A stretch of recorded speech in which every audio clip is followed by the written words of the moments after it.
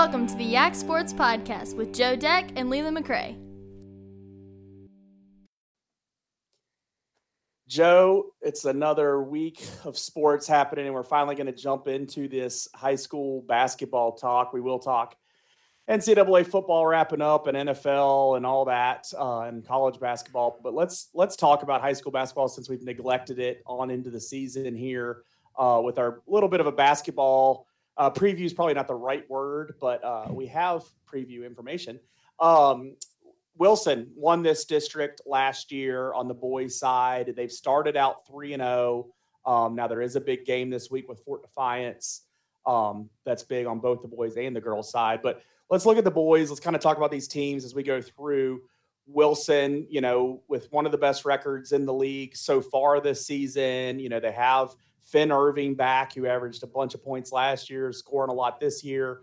And they were dependent on getting a lot of that scoring back from last year's team. And they're good shooting, also the height they have. So what's your thoughts on Wilson, the season and also what they've done so far? Well, Irving hitting that game winner against Stanton was huge because I think that's kind of what's separating those two teams right now. I wouldn't be shocked to see Stanton return the favor when they have their rematch later in the season. To me, this is a two-team race. No offense to Stewart's Draft and Fort Defiance, who are off to fairly good starts, but this is a two-horse race between Wilson Memorial and Stanton. These are by far the two best teams in the district. Stanton is greatly improved from last season, and I actually do kind of like Stanton to come out on top. Maybe in the regular season standings, it'll be even, but I do think Stanton, in that, when it's all said and done, they're going to be the team that is having the deeper run. If they happen to run into each other in the region tournament, I think Stanton is the team that wins that. I just think Stanton is a better team this year. Coach Mickens is, no offense to the other coaches, I think Coach Mickens is one of the best basketball coaches we have in the area, boys, girls, or, some D3 coaches included in that. So I really like what Mickens is doing with Stanton, and I think seeing the growth and the jump from last year's team to this year's team already early in the season, I think that tells you everything you need to know about what the Storm are building there. And I like Stanton. That was the other team I wanted to talk about early with Manny Chapman kind of leading the way there. And they have plenty of other talent. I like the Sims kid coming back. But, seeing those matchups between Wilson, when you're going to kind of pit, the talk is going to be Finn Irving versus Manny Chapman, two of the best players in the league. It's going to be fun to watch those guys go. And there's plenty of other star players. Gap has the Bennett Bowers kid. Fort Defiance has Tyreek Veeney, who's been scoring a bunch this year and really leading that team. But I agree with you. I'm not really arguing about Stanton and Wilson kind of being the top. I think once we get through like the first half of this regular season in the district, we'll kind of see those two teams towards the top. But as we know, this district, as it was a year ago, anybody can beat anybody in this district. I mean, Waynesboro, they had one win all season, but they had a good win when they had it. Like that, it's possible for anybody to beat everybody. But I do think Stanton and Wilson will have less of those slip-ups. Wouldn't be surprised if they kind of split like you were saying. And I liked your point with Mickens being, maybe the best basketball coach in this district. I think this district's very well coached, and for not having, two or three of those guys that have been there a decade plus, like I'm used to seeing in the Shenandoah district. When I played, there was a couple coaches that were, 3 decades or, a decade or two at each school. And there was like all those guys like that. And then the next generation kind of has come through and now left since then. And with the longest tenure guy being Chad Ward out at Buffalo Gap in his 8th year, but when you look at Brad DeWitt, who had a long history at Waynesboro, when you look at Patrick Weller, he's coached at Gap and TA and all over the place. Brandon Folk, a better alum of Fort Defiance, now in his 7th season. That was a quick 7 years. And I've skipped past Jeremy Hartman, who's a great coach. He's a state championship winning coach on the girls' side, and he knows what it takes to get a team ready for such things. I think it's a really well coached district where, we'll look back in 5 years and really, I think we'll see a lot of these same names. And I think we'll see have a lot of, built up rivalries between these teams and these coaches. So that is pretty fun. Buffalo Gap, we talked about kind of 3C and Wilson and Stanton. Let's talk about Class 1, where we have two teams, Riverheads, Buffalo Gap. Now, last year, Buffalo Gap got to the state playoffs because they got out of the region. They were a second team in the Shenandoah District last year. They were really looking back to be in that kind of area this year. And so far, 1-2 in the district, 8-6 overall, really isn't living up to that expectation. But, this is a team with a lot of returners that know what it takes to get to the state playoffs. Bennett Bowers, as I talked about, Canterbury, Jackson Laporte, all those guys are good. They also have DJ Struther, who's a senior, is new to the roster this year. So that'll be interesting to see what they do there.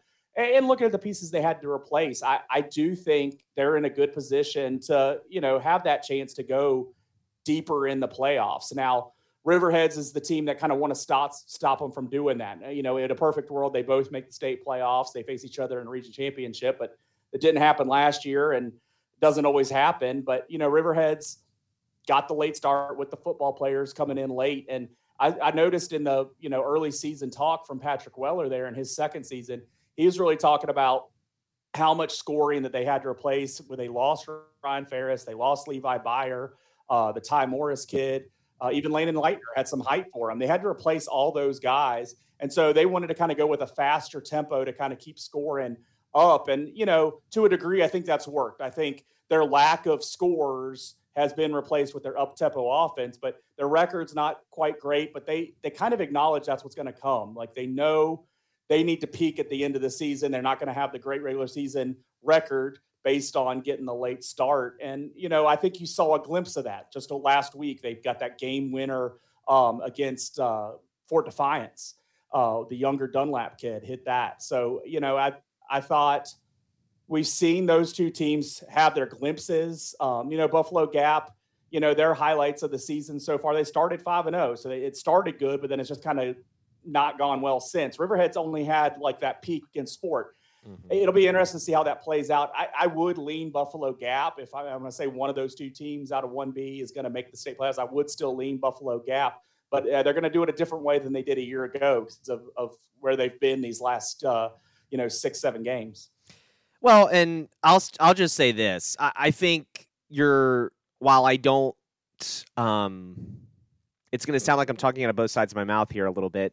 There's a reason for that, and it's the classifications.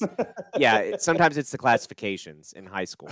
But I do think Buffalo Gap is not going to have the success they had last year in the Shenandoah District. I don't think that's necessarily because Buffalo Gap isn't as good. I think the other teams are better. Yeah. I think Stewart's Draft is better. I think Stanton is obviously better. And Wilson Memorial is still very good. Fort Defiance is still very good. So I think that's going to be harder for Buffalo Gap to get ahead of those teams. I agree, and Stewart's Draft showed that a little bit. I mean, they opened up the season beating East Rock, who's a solid program. I don't care. Okay, Tyler Nichols not there anymore. They're a solid program year after year. They're competitive. They are a good team this year. We've already seen that. But Stewart's Draft knocked them off, and that credit to Brad DeWitt making that happen. And on the flip side too, I think what you look at is then you look at Class 1. And with a player like Bennett Bowers, this is a team that can absolutely get back to the state playoffs and even go further in the state playoffs than they did last year. I don't think that's crazy talk, and I think that is an absolute realistic goal for Buffalo Gap. I think Chad Ward is going to have those players focus. And again, when you look at Bennett Bowers and a player of his talent, Canterbury's averaging in double figures as well, almost a double-double. Like that's what you need in high school. You need double-figure scores, and you need players that can go get rebounds. Canterbury can go get you the boards, he can score, and Bennett Bowers can score. That's going to separate them a lot at the Class 1 level, especially in that region. They're going to have no problems in that region. I think they win that region easily. Then I think when they get into the state quarterfinals, that's where, Region A is really good at basketball. For as bad as they are at football, they are great at basketball. Usually really good. Yep, yeah. They are great at basketball. So that's where, maybe even if they win the region and have a tough matchup in the state quarterfinals, could lose and still not be a disappointing season. But I know they're going to be wanting to go deeper, get to a state semifinal, maybe even a state championship game appearance. Yeah. But I think this Buffalo Gap team does have that kind of talent. It's just a question of when you get up against those Region A teams, can you survive? Because that's going to be a really tough matchup. I think the key there is winning that region. I think you're exactly right. That region championship game. I think they were the 1 seed. They lost in double overtime. So, I mean, they were right there. They were right at the brink of doing it. They lose in double overtime. Then they got to go on the road against a Region A team. They come up short. I think the key is having a team come across the state, get off interstate, drive another 20 minutes off interstate to get out to Buffalo Gap. I think that's a big key, is some home court for that team. So optimistic about that. I did want to talk about coming back to 3C a little bit. Waynesboro, first-year coach, the only new coach we have, I think, in boys or girls, John Spears. And, that's not a new name. That's a legend in Augusta County, Waynesboro area, for all he's done with AAU and around the game of basketball. A heck of a hire there at Waynesboro to get into that program and just breathe new life. They've had good coaches, and then they've had success. They're not that far removed from success, but it's really dipped down to the bottom there. And I think they got the right guy in there. We're not seeing a lot of additional wins this year, even though they doubled their win total from a year ago already this season. Still no district wins early this season, but I think, this is putting in the inroads and getting the right kids in the program, putting in the right work.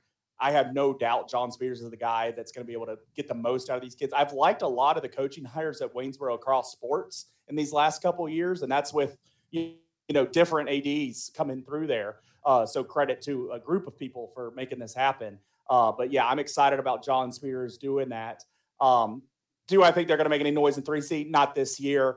I think it's important for Fort Defiance to kind of play a role in that 3C, be in that mix. You want to see some improvement. They were 6-6 in that district a year ago. We've already talked that we know Stanton and Wilson are probably going to be the favorites to be the two teams representing the Shenandoah. Fort Defiance has to make some noise in that to really be what you want them to be. And maybe they don't succeed, but as long as they're making noise there, you like that for the future. They got some young talent coming through that program to where I think they could, poke back up, but maybe a year away from that. And you hate to say that when you have some good seniors on that team this year and guys that are going to lead you, but they could leave the program kind of better. They might leave it better than when they came into it. So that would be a good thing there for Fort Defiance. But they've had some good success against 3C teams. Obviously Stanton, they've beat just about all the 3C teams they played, and they started 6-0. So I think 3C is a lot more in the mix this year. I think like you said, the teams are better this year. It's not people getting worse. I think Stanton stepping up. I think Wilson's going to be solid again. And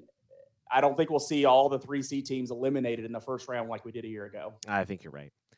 On the girls' side, it looks like Wilson and Fort are the favorites. Riverheads might have something to say about that. But I think since it's not a preview and we're already partway through the season, the team that is maybe off to a start that is surprisingly slow is Buffalo Gap. I know they've had some injuries there. They were hoping to have a better season, but 0-3 in district play to start. And again, they're missing some of their best players. So that hurts. And especially in basketball, one player can make a huge difference. But on the positive side, Wilson might be the team that can end Fort Defiance's reign of terror in the Shenandoah district in girls basketball, where it's been seemingly impossible to knock them off. Wilson might actually have a legit shot to do that this year. Yeah, I mean, and that's a lot to do with, that run and gun from Mike Gale from Fort Defiance, coaching there, that different style that kind of disrupts. And it's been in there now for a year. And I think people are going to come into the season with a little bit more understanding of what they're trying to do.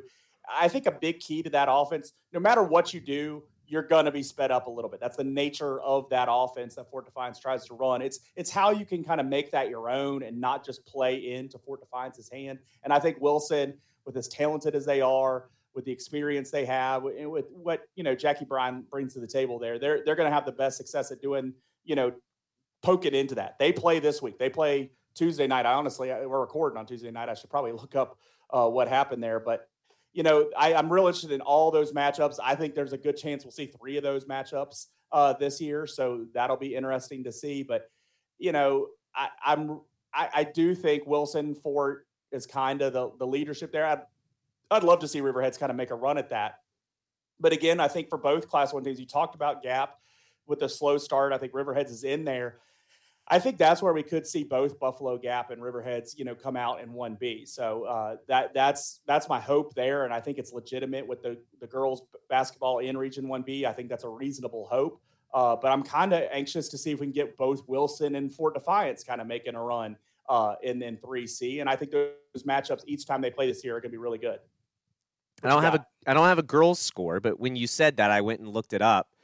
The varsity boys. We were talking about Wilson and Stanton being a 2-team race. Well, Fort Defiance just threw their hat in the ring because they beat Wilson tonight, 47-40. So I like it. You have that.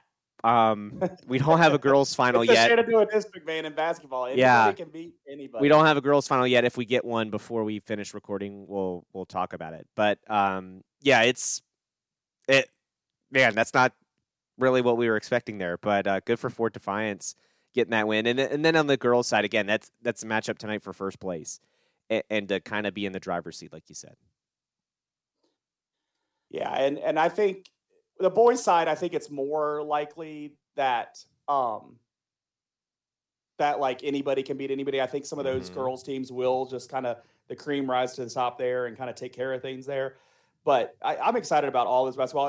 As much as we haven't really talked about it so far, I've been paying attention, seeing the scores turn into NFHS. I was watching that Riverheads Fort game last week when that game winner happened. So it's been a lot of fun. So I encourage everybody to get out to see these games because there's a lot of good basketball in the area. And I do think we have a chance to see some teams kind of get going deeper in the playoffs this year, which I'd be excited about. Yeah, absolutely.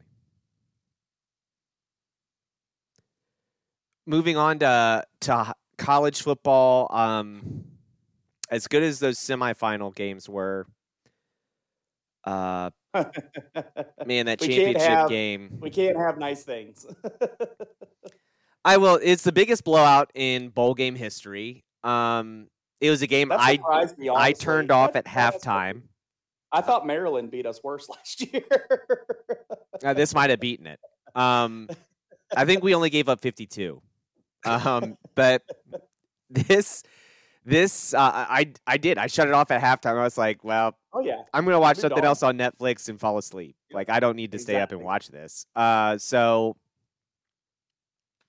it was just a dominant performance. And I heard some people today talking about it, and I've heard, through podcasts and stuff, people saying, oh, well, TCU shouldn't have been there and, blah, blah, blah. And I'm like, TCU beat Michigan. And I've got news for you. Georgia was Riverhead status last night. There is not a team in the country that would have been within 3 scores of Georgia last night. Not a single team. Ohio State would have got – that was what I thought Georgia was going to do well, not that badly, but I thought Georgia was going to play like that against Ohio State. They didn't. They struggled. Ohio State almost beat them. And honestly, if Ohio State beats Georgia, I think TCU's the national champion.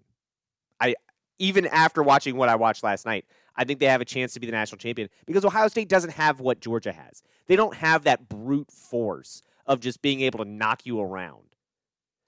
I think this, when you only have that 1 week to prepare, when you have the month, you can game plan people. Maybe Georgia can overthink themselves a little bit, and that's why that game gets a little bit closer. But when you have 1 week to prepare, the cream rises to the top, and you just have all these NFL players on Georgia's side where just some natural reactions, some just straight up raw athletic football ability when you get into the game was just there. And in all fairness, I do think TCU seemed a little wide-eyed early when they were showing player reactions and stuff. And maybe it's a little response to things not going your way is making that, but it just did seem like a big moment. The next time TCU's in that spot, the expectation's there to make it to a national championship game and be in the playoff and that. And guys coming in are having that expectation. And it's TCU has proven everybody wrong. Now it's going to have some target on your back. I don't think that happens next time. And I think TCU is going to stick around. They've been around.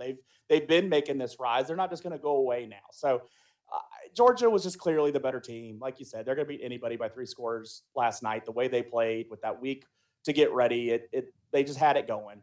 And once they put the foot on the gas, they kept it on the gas. And I appreciate that. I mean, not that I want to see 65-7 games, but I don't like it when teams get up and then, the other team starts creeping back just because the other team seemed to let up. I like it when someone keeps the the foot on the throat kind of thing. It's the national championship game. That's what you worked to get there.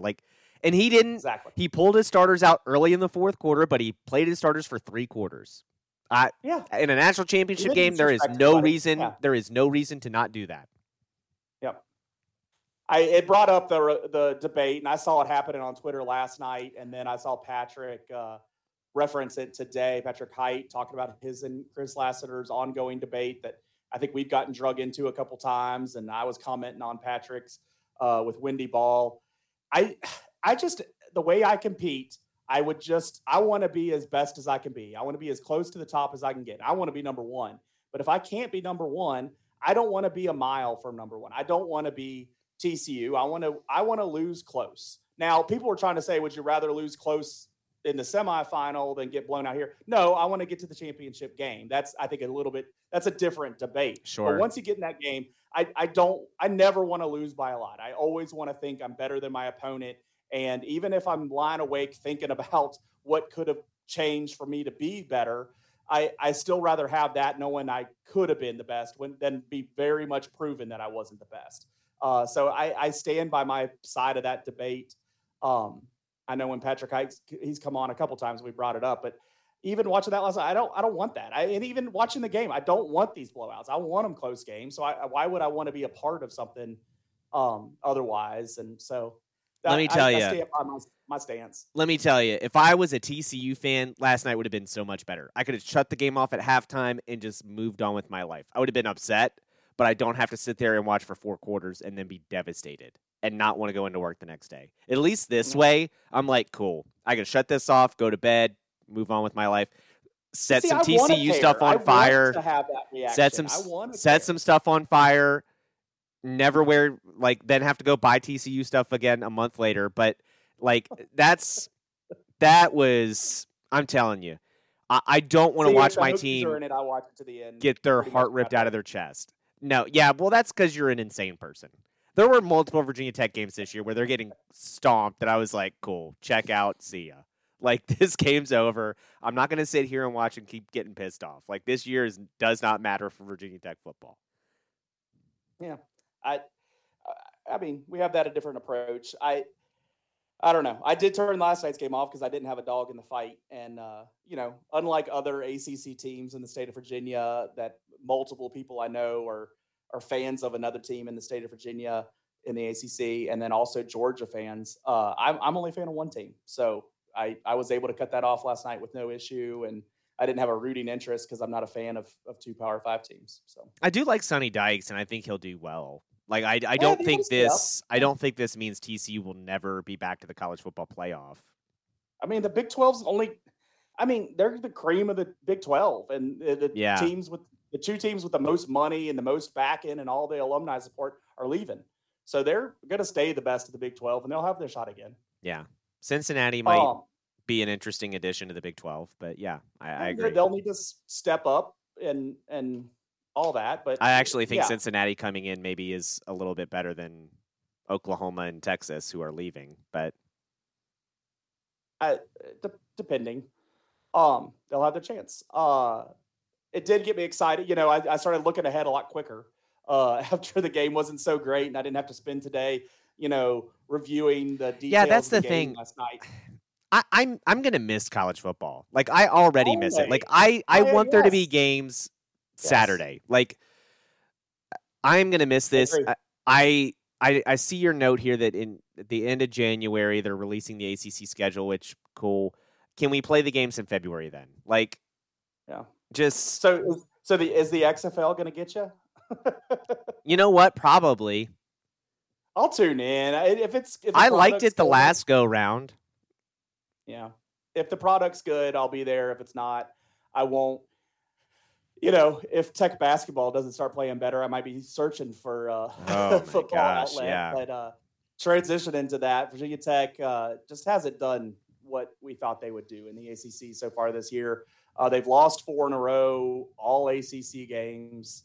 Lost to Clemson and NC State last week. They have Syracuse and UVA next week, so they do get kind of a bye this next weekend here, headed into the UVA game. It's winning time. You just got to start winning, you can't. I think a week ago I said, well, you've already kind of used up your mulligans. Now you got to win. Now you absolutely got to win because you got to have some kind of decent ACC spot. You don't want to be playing on the first day of the ACC tournament. You want to set yourself up to get a bid. You can't depend on winning the ACC tournament to get in. And that's just going to require a whole heck of a lot of winning down the stretch. I think they're capable of that. That's why I say that. I think they're capable. They've had Couture out. They have this Rodney Rice person that is apparently a real basketball player. He's supposed to be playing Wednesday. They've been talking about him since October playing, and we have yet to see him. Things got to get working right. And, Basile early in the season was looking great, and things have kind of come back down to earth for him. Padula's playing okay, but no one's playing that great if we're losing all these games. So it's just got to come together. I'm not saying they have to win absolutely every game the rest of the way, but they have to only lose a few to give themselves a bid opportunity. And then I don't know if that will happen because it just hasn't happened the last 2 seasons when I thought they've had good talent. Now they did win the ACC tournament last year. I'm not going to go into March depending on that. I don't want to. I'll hope for it if I have to, but that's what's up with them. It's been disappointing. That's what we got. This team has no road wins, which is upsetting. They've lost their last 2 at home, which isn't great.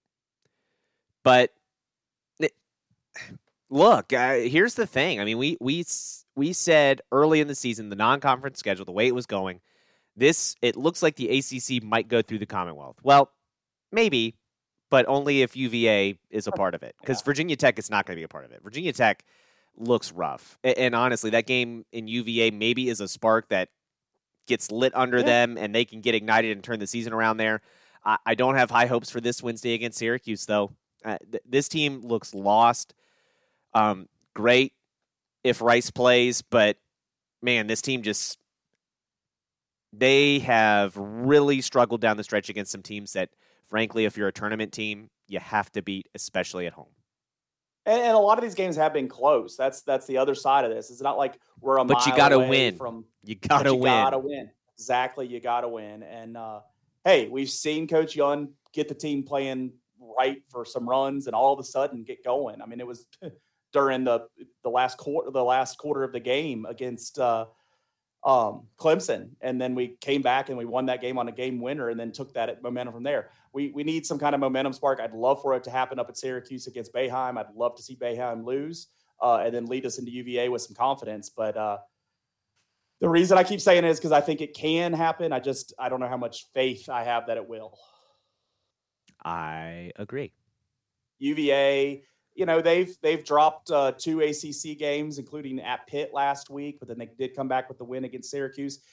They have UNC while we're recording here. They just tipped off at 9:00. It's 9:30 now. We'll probably talk about this game at some point about a score. But, UNC hasn't been knocking anybody over. UVA's been, they're number 13 for a reason. So definitely a winnable game at home for UVA there. Fans of them would hope that they would win that. This is one of those where I struggle to root for either team. But then they play at Florida State this weekend before the Tech matchup next week. Yeah. UNC is playing a lot better than they were earlier in the year. They are. They are. But yes, that's an important game against UNC tonight. And then Florida State's a team that who knows which Florida State team you're going to get. So if that's a very winnable game for UVA. Yeah. JMU, they've come back down to earth a little bit. They were lighting the world on fire. They lose 2 conference games last week, both at home against Texas State and Appy State. They need to, kind of rebound against Southern Alabama down there at Southern Alabama, and then home against Georgia Southern this weekend. But yeah, this is why you maybe not just declare them the best team that's ever played the game of basketball in December, because conference play is hard, and Sun Belt is harder than the CAA, even though the CAA has a history of being solid. Here's my problem with my problem with the way Shane was talking. He's talking as if JMU is this team that is coming into an inferior conference and has dominated the CAA. I would say the Sun Belt and the CAA most years are probably pretty equivalent, but JMU hasn't been good in the CAA either. So what does that mean? Yeah. And hey, surprise, D1 college basketball is a lot harder than playing D3 teams and NAIA teams, which you played 3 or 4 of. 3 or 4 of. And by the way, I said this to you, and I've said this on this podcast, the part that nobody was paying attention to when they were going goo-goo eyes over 100 points against D3 and NAIA schools is we're giving up 70. That's a problem. You should be doing what Georgia's doing. You should be beating teams 100 to 40 if they're NAIA or D3 schools. That wasn't happening. Those teams were putting up 60 and 70 points. And hey, you're playing D1 teams. Guess what? You're not scoring 100. They're still scoring 60 or 70. That's a problem. They're scoring more than 60 and 70 sometimes. That's a problem.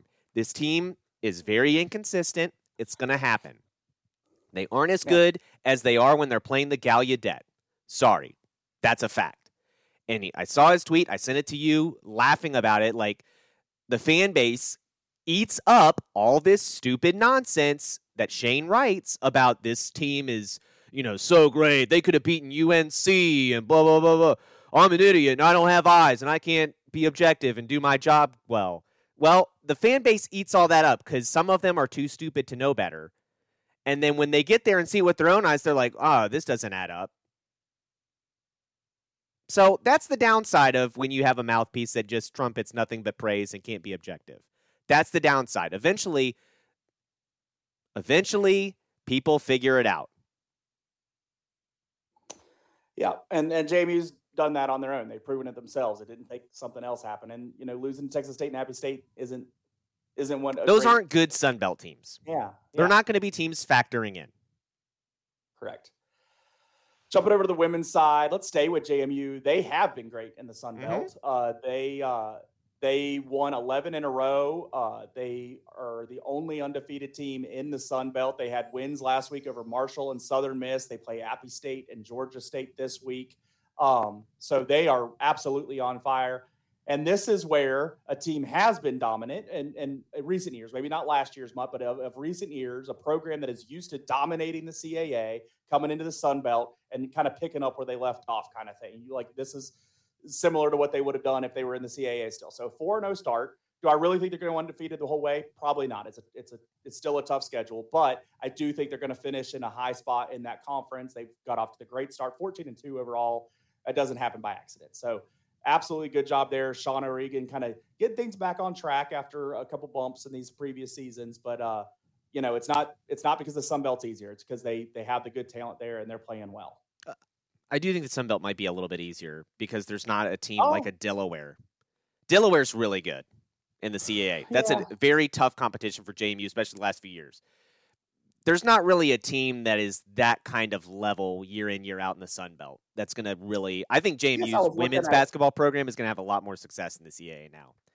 I guess I was looking at maybe top to bottom. I was trying to give this top to bottom, yes. But I think when you're in a one-bid league, you look for teams that could maybe prevent you from getting to the tournament. There's not going to be that many options. So I think JMU should win the Sun Belt in the women's conference this year, and I think they should be in the women's NCAA tournament this year. They are playing excellent. 11 straight wins. They're looking fabulous.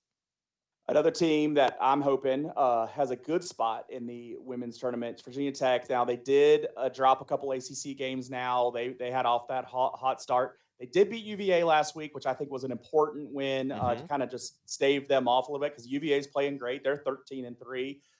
They had a rough week last week, losing 2. But Tech beat UVA, but then went down to Miami on the weekend. They lost. They have Louisville here during the week. Then they'll have the weekend off. But Virginia Tech's still in okay position there. I think they're down to like 13th, in the rankings. But still, that's a nice spot, nice area for them to work from. As I mentioned, UVA, solid season. They did get the losses last week to Tech and NC State. After starting 12-0, lost 3 of the last 4. I think Duke was their other loss.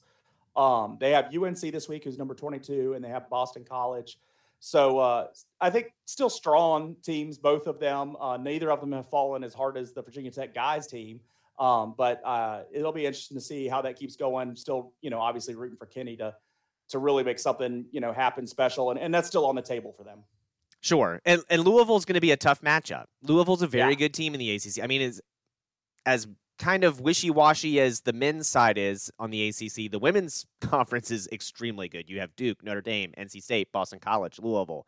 Like, all those teams are off to hot starts. Miami is looking a little bit better than expected. Virginia Tech is great. North Carolina, number 22, 1-3 in the ACC. That kind of tells you a lot.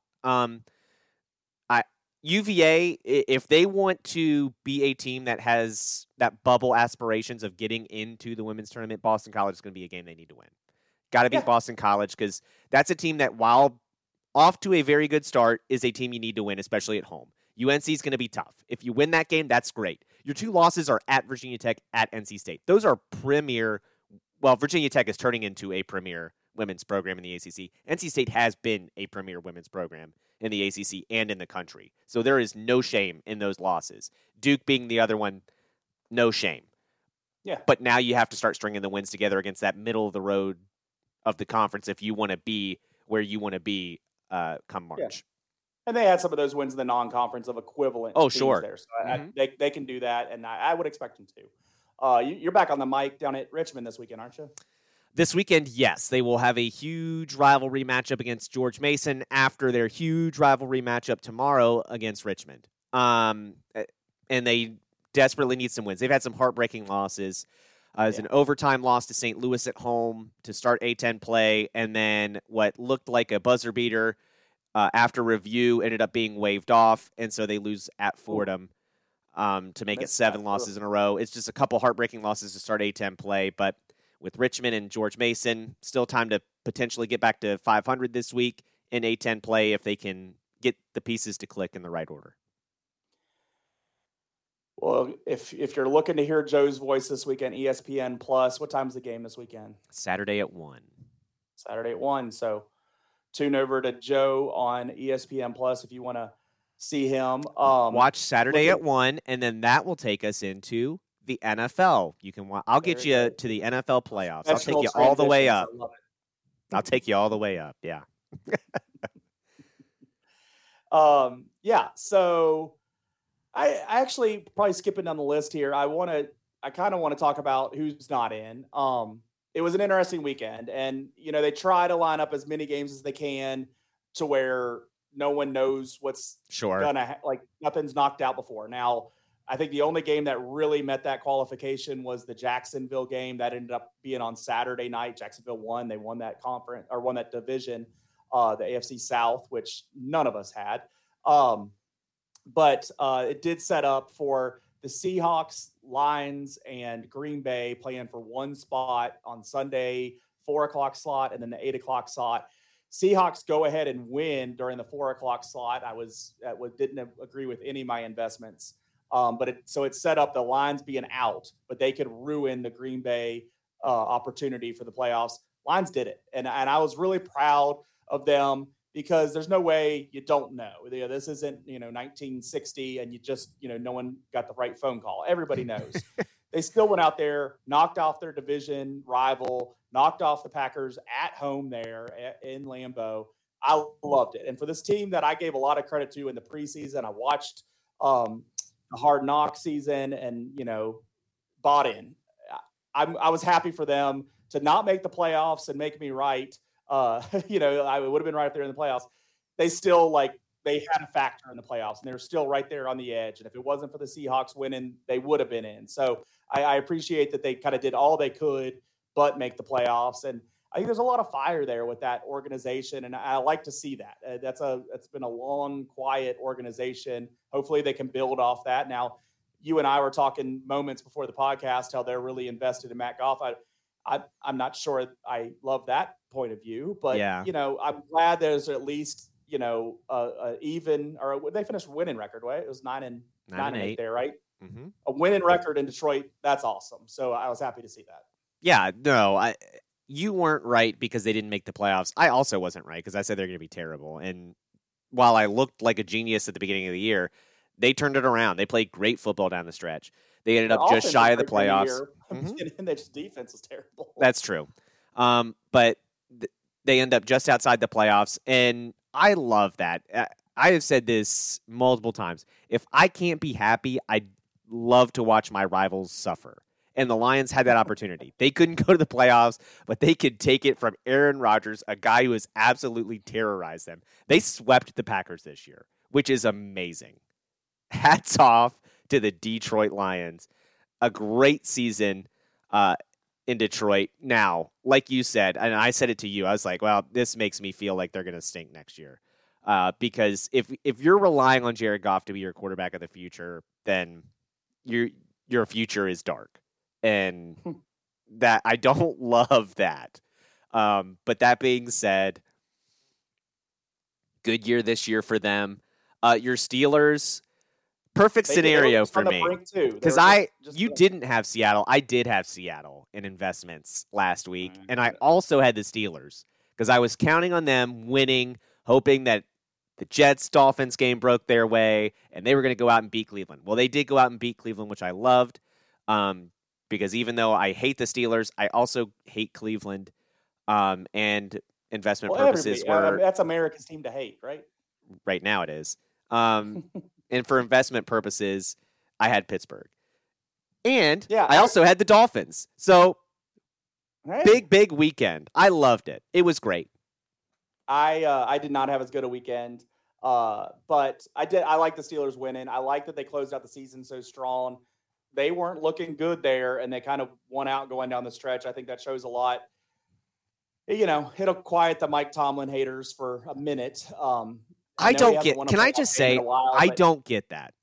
I'm sorry to interrupt you, but I don't get that. Mike Tomlin is a guy who has never had a losing record. Right. Do you have any idea how hard that is in the NFL? And a lot of that is in the playoff. Like a lot of that is getting them to the playoffs. It's not a lot of, just outside the playoffs. Yeah. Like they're in the playoffs more years He than had not, Mitch Trubisky this year. Do you have any idea how hard it is? With Mitch Trubisky as your starting quarterback for 4 games or whatever it was, to end up with a above 500 record. Yeah, I like it. I like what Kenny Pickett's done down the stretch. There's a lot to like. Talking to Rob Ron, he's usually the pessimistic one about the Steelers, and he's all optimistic right now. So I appreciate that. In all honesty, he's the reason I'm a Steelers fan. I was introduced to the game of football around the time I met him, and his influence led me there, and I love it. It didn't, it's not a negative. It's a positive. It's been a great fandom for me. So I'm excited what they have. I think in the years to come, I'm not going to leave them out of my playoff predictions these next couple of years. They're going to be in there. I'm probably going to pick them to win the Super Bowl in the next year or two, because I know myself. So I'm excited about what we have. I think the quiet optimism I've had about Kenny Pickett, I could kind of maybe actually speak out loud about and not seem crazy. He's a gamer, and he's shown that down the stretch. Now you want him to get better, and I think he will. And so I think there's a lot to work with. I really liked the win against the Ravens 2 weeks ago, so we'll hopefully see more of that. But I think that division's tough. I mean, every game's a 3-point game, or actually that division, it's like a 5-point game because there's always weird scoring and stuff. But I'm optimistic about the Steelers, even though they didn't make it this year. I'm comfortable that they didn't make it.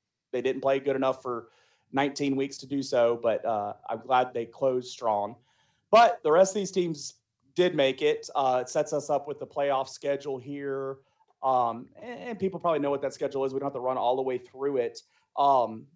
What's the game if you could only pick one to watch, what game are you going to watch? Well, I would watch the Ravens because they're in it. Well, there you go. I figured you'd say that. But so what do you think about that game? What do you think about going to Cincinnati, taking on the Burrow?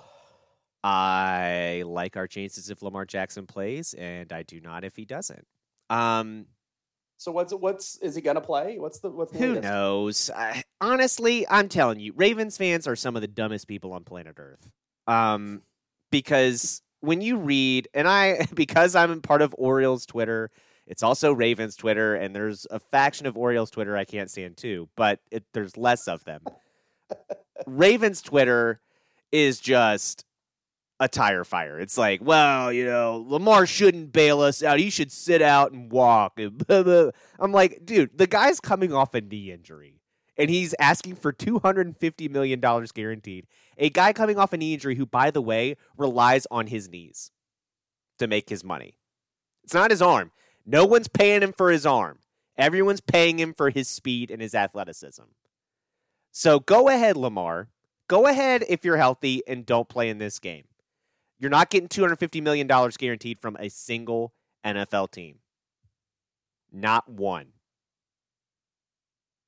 Except maybe the Panthers. The best thing he could do is go out and just light this game up. Except maybe the Carolina Panthers. And guess what? That would be such a Panthers move to do, because it would be putting another nail in their coffin as a franchise. Because here's another fun fact for all you Lamar fans that are saying the Ravens should just give him whatever he wants in a blank check. He hasn't played a full season the last 2 years now. Both times down the stretch when we're hunting for the playoffs. This year, we backed into the playoffs. We made it anyway. And we're in a big game against a division rival in Cincinnati now. Last year, him being unhealthy cost us a trip to the playoffs. So I just don't understand what these fans think they're getting. Who, by the way, Lamar is 1-3 in the playoffs. Beat a very bad Titans team last year in the playoffs. And then we got against Buffalo and got stomped against a really good team. This is a game that if he plays and if he's worth half of what he wants guaranteed, he's going to go out and win. Because we beat the Bengals earlier in the year. Marcus Spears said it doesn't matter if Lamar plays or not, the Ravens aren't winning. Marcus Spears is an idiot. That's what he said out loud on national TV. I'm an idiot. Because we not only did we beat the Bengals earlier in the year, we only lost to them by 9 points with our third string quarterback. And other starters out that are coming back for this playoff game. So that's just insanely stupid. And it's a Bengals team that, by the way, is absolutely scared. They're sitting there talking about the Ravens played dirty last week. They're trying to hurt our players. Everyone's so... Not one flag. Not one fine. Not one NFL report about it. The Bengals are mentally scared. It's a fraud franchise who frauded their way into the Super Bowl last year. I can't wait. I do want Lamar to play because I want to knock them out. Cincinnati doesn't deserve a winning team. It's a fraud city. It's a fraud franchise. They don't deserve success. They absolutely stink. They have won 8 straight. I think they're playing strong. Good for them. Played them early in the season. Good for them. They're not going. They're not different fire than they had. They're not going back. They're not going back. I think they might get through this weekend. All right. So outside of Baltimore, because of your fandom. Actually, no. I'll change this. I'm most looking forward to that Miami-Buffalo game. Wrong. I know Miami isn't quite what they were, but I just feel like it's going to be close. So that's kind of the one game I have circled that I want to watch. Can I tell you why you're wrong? Let me finish my second point, because then you might restructure how you say I'm wrong. Buffalo's I think it's easy to be on the Buffalo bandwagon right now for all the right reasons. And I'm just interested to see what they can do. The magic that's around that team. I think I'm ruining what I'm going to talk about later, but obviously last week we didn't talk about Damar Hamlin because it happened right after we got done recording last week, this podcast. And we weren't going to say anything that was worthwhile getting back on here and recording. So that's why we didn't talk about it last week. It had happened before or after we talked on the podcast. Obviously all the happiness that he is doing as well as he is, it didn't look like that was going to be the case when we were watching the coverage, and me and Joe are calling each other twice during that. And it's upsetting to see. It's upsetting to see on the field. And when you see that it's not a head injury, like so many other of the serious injuries have been, and it seems like there's a lot more question to what's going on. It's really upsetting. And then the seriousness of the measures they had to take. Awesome that he's back on the field, or not back up and walking, not on the field, but back and apparently he got out of the bed on Sunday when they returned that opening kickoff, which was one of the coolest things I think I've ever watched in live sports, seeing that. He apparently got up out of the bed and was hollering, and all the alarms are going off on his medical equipment. Awesome. It's awesome that he is able to do that. And that he's felt everybody's support and love from around the NFL. And for such a negative thing, and what I thought was going to happen to this sport from what I was seeing on the field last week, to then, have the positive it's had since, and everybody come together, and, everybody across the league wearing shirts that support Damar Hamlin. I liked it. I like that for this league, where it's so easy to fall into the negatives and the who hates who and all that, player safety and people being healthy to play in the brotherhood that is the NFL. It was great to see that. So that's why another reason I'm really looking forward to this Miami Buffalo game, because I'm interested to see Buffalo play as much as I can in this playoff to see if there's still some more magic coming out. I doubt they used it all up, because that kickoff return was amazing. So was the second one in that game. I think they have more positives to come from this story. Is it a Super Bowl run? I don't know. I think I picked them to go to the Super Bowl in my preseason picks, but it's going to be interesting to see this run. So that's probably why I'm most interested in that game, watching Sunday at 1 on CBS. If Tua doesn't play, which is very likely, that game is not worth 5 minutes of watching. That will be Georgia TCU. I understand that thought. Still, I don't know what other game is drawing me out more. Jacksonville Chargers is going to be a good game. There's no other storyline from those other games that has me as interested as the Buffalo storyline. So I understand the competitive side of it. That Dallas Tampa Bay game, I think that could be a good game opportunity for Dallas on a road team to win there. I think that's probably everybody's first pick for a road team to win is going to be that game. But yeah, that Chargers winning at Jacksonville wouldn't shock anybody either. So, the Chargers are the favorite. The Jags are the underdog I like this week. It's close. I think it's a close line, isn't it? It's close, but I like the Jags. Yeah. The Jags are the one underdog I like this week. I like that for Lawrence. I like everybody's trashing him, and it's pretty obvious everything around him was terrible. I think he's due this to have this opportunity to shine, and he's taking good advantage of it late this season. And I hope it'd be great for him to get a playoff win in what is this, his second year? Mm-hmm. Yeah, that's better than a lot of guys. So start blaming Urban Meyer and stop talking trash on Trevor Lawrence. Yeah, they got a huge win against Tennessee to get into the playoffs and win that division, and now they got the Chargers, which is a very beatable team. And I think they have a great shot at winning that game as a home dog. Pick for Jacksonville to go the other way, or was it a fumble? It was a fumble. Scoop and score. It was a turnover because his arm wasn't going forward. But that was a moment. That was crazy. But yeah, looking around, Dallas Tampa Bay will be interesting on Monday. But I do kind of think that's a winner gets bounced next game. So. Because they're probably playing the Eagles. I have no faith in Dallas going deep, and I don't want them to. So that's fine with me. Yeah, because they're probably playing the Eagles, and I don't think that's probably going to go well. So I kind of hit on what I know that you need to know. I was going to talk about Damar Hamlin there. I will hit you with what's dominating my life. We finally kind of pulled the trigger on some series. We blew through The Patient on FX with Steve Carell.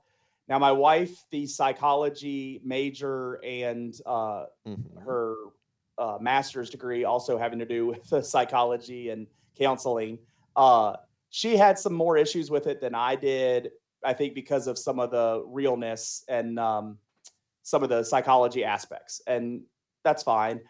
I liked a lot of the show. I think I overthought it. I think that's the only thing that kind of hurt me. I think I was expecting more out of it than I got. But it wasn't bad. And I there was a lot of very entertaining. I was definitely on the edge of my seat at a lot of it. And, the episode would end and I'm like, well, we got to watch the next one. There was a lot of that. So I think I recommend it for that factor. So I liked that. But then we started White Lotus. We're a couple episodes in. That's a slow burn of a show. There's some crazy crap. But it's more, I guess, more realistic, crazy crap. They're trying to draw from more realism than extreme things that The Patient did. But they have alluded to bigger problems coming. So I'm watching White Lotus. At this point, I'm not on a would recommend. The cast is great, but it's just, I don't know. It might be a touch of a too slow of a burn for me right now. So that's my thoughts there. Okay. Well, the first thing I'll say for what I know that you need to know is we talked about coming back to it. The Lady Hornets did end Fort Defiance's run in the Shenandoah District, 66-57. I actually saw that a few minutes ago, and then I forgot to come back to it. So, yeah, Wilson had a good night. Or, excuse me. Well, the girls had a good night. Won. The boys the girls had for Fort Defiance had a good night, yeah. But there we go, shaking up the top of these Shenandoah districts. That's what we like. That's what we like. But it's interesting that you I'm glad you liked The Patient, because I loved it. I thought it was great. But again, I don't. We can talk a little more offline because I don't want to completely spoil it for everybody. But yeah, and we will. But I thought it was really good. I thought there was a great father-son dynamic they go through and examine there. That was an interesting story. Yeah. But that's all we'll say about that. But yeah. Let's see. What has been dominating my life is the U.S. men's national team drama, which has been absolutely nightmarish. So, gosh, I think I talked about it on the podcast, but I'm not sure. We talked about the beginning of it. The Reynas are involved. So, Greg Berhalter has a comment that he thinks is off the record, but it's not off the record because it gets reported.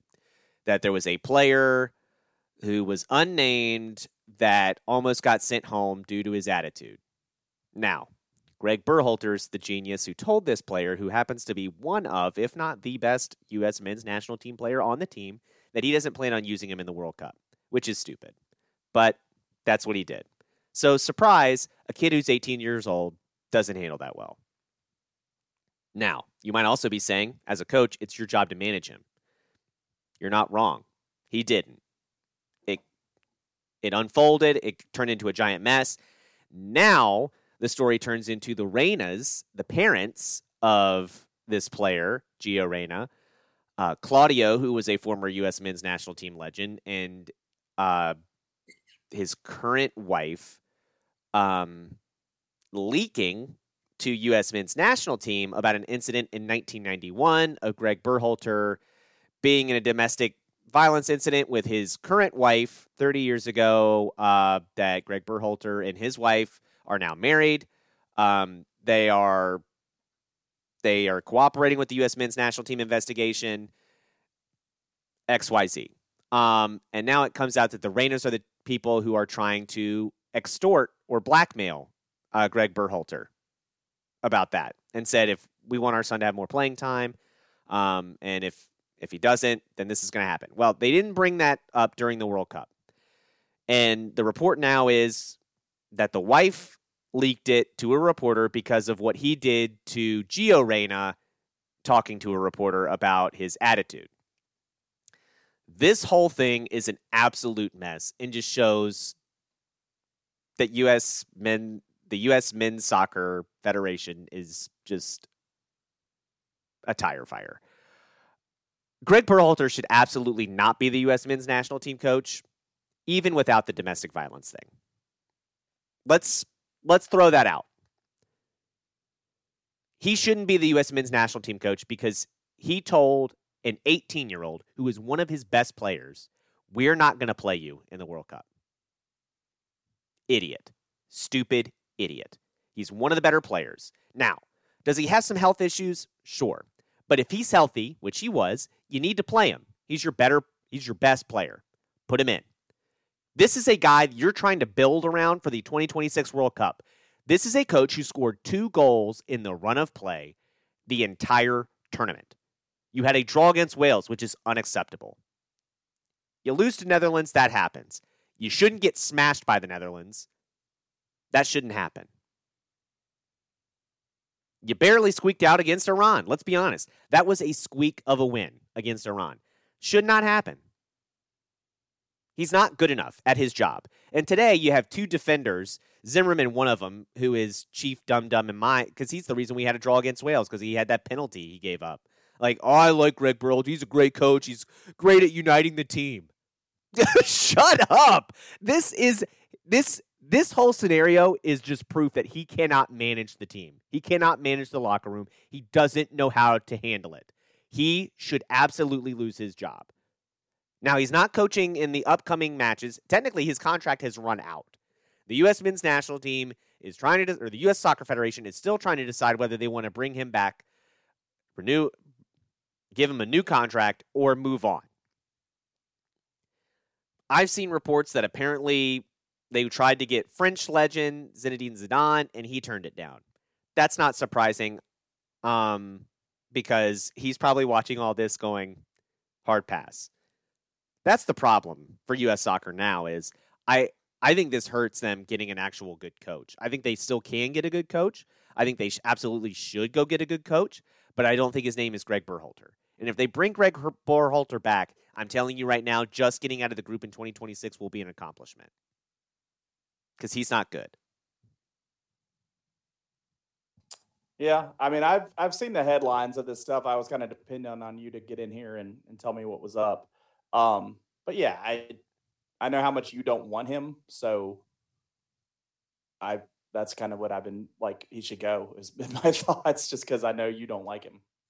He's just not very good at his job. Now, the other thing I know that you need to know is F1 news, and this will actually interest you, Leland. You're going to have another Haas right now is the only American team you have if you want to root for an American racing team. And as much as I love Gunter, they're not great. You're going to have a new team to root for, potentially. It's not official yet, but there are F1 reports, and the FIA appears very happy that Andretti Motorsports and General Motors are going to team up to form a new F1 team under the Cadillac brand for a racing team, which means that you will have another American-owned team to support and root for. And honestly, with the money that Andretti and General Motors should be putting into this, they're probably going to be somewhat competitive. I don't think they're going to be up there with Ferrari or Mercedes or Red Bull, but I think they're going to be they could be in that tier right behind them. Cool. I like it. I'm down. I'm in. Yeah, good. You should be. It's going to be fun. I can't wait to see who the drivers are. I want the new season F1 so I can catch up on last year. But I guess I have to wait a whole nother year to see this stuff too. Yeah, that's going to be exciting. Oh man, good times. But we'll see what happens. That will wrap us up on an extremely short episode of the Yak Sports Podcast. All Look things at considered, us. Even with the preview, we were short. That's good. All things considered, we kept it short. Georgia winning a game by 54 points will do that, but. Not much to debate there. No disagreements. No. The only thing to debate is how awesome Ladd McConkey is because of his name. I'm telling you, know what, Ravens fans? If we draft Ladd McConkey, I will be so pumped. Whether Lamar Jackson's part of that or not, Ladd McConkey, love him. But that will end this episode of the Yak Sports Podcast. Be sure to follow us on Twitter at Yak Sports Pod. That's spelled YAC Sports Pod, or Facebook Yak Sports Pod. You can also email us yaksportspod@gmail.com. Subscribe on Podbean, Google Podcasts, Spotify, or Apple so you don't miss another episode. Feel free to interact with us in the comments as well. What high school games are you looking forward to as this season unfolds? Who do you think is going to win boys and girls basketball? What did you make of college football this year, and what are you looking forward to in college basketball? All that, and if you have anything else that we didn't talk about that you do want to talk about, tell us too. We're always happy to interact with our fans, and we thank you for listening. For Leland McRae, I'm Joe Deck. Thanks for listening to the Yak Sports Podcast.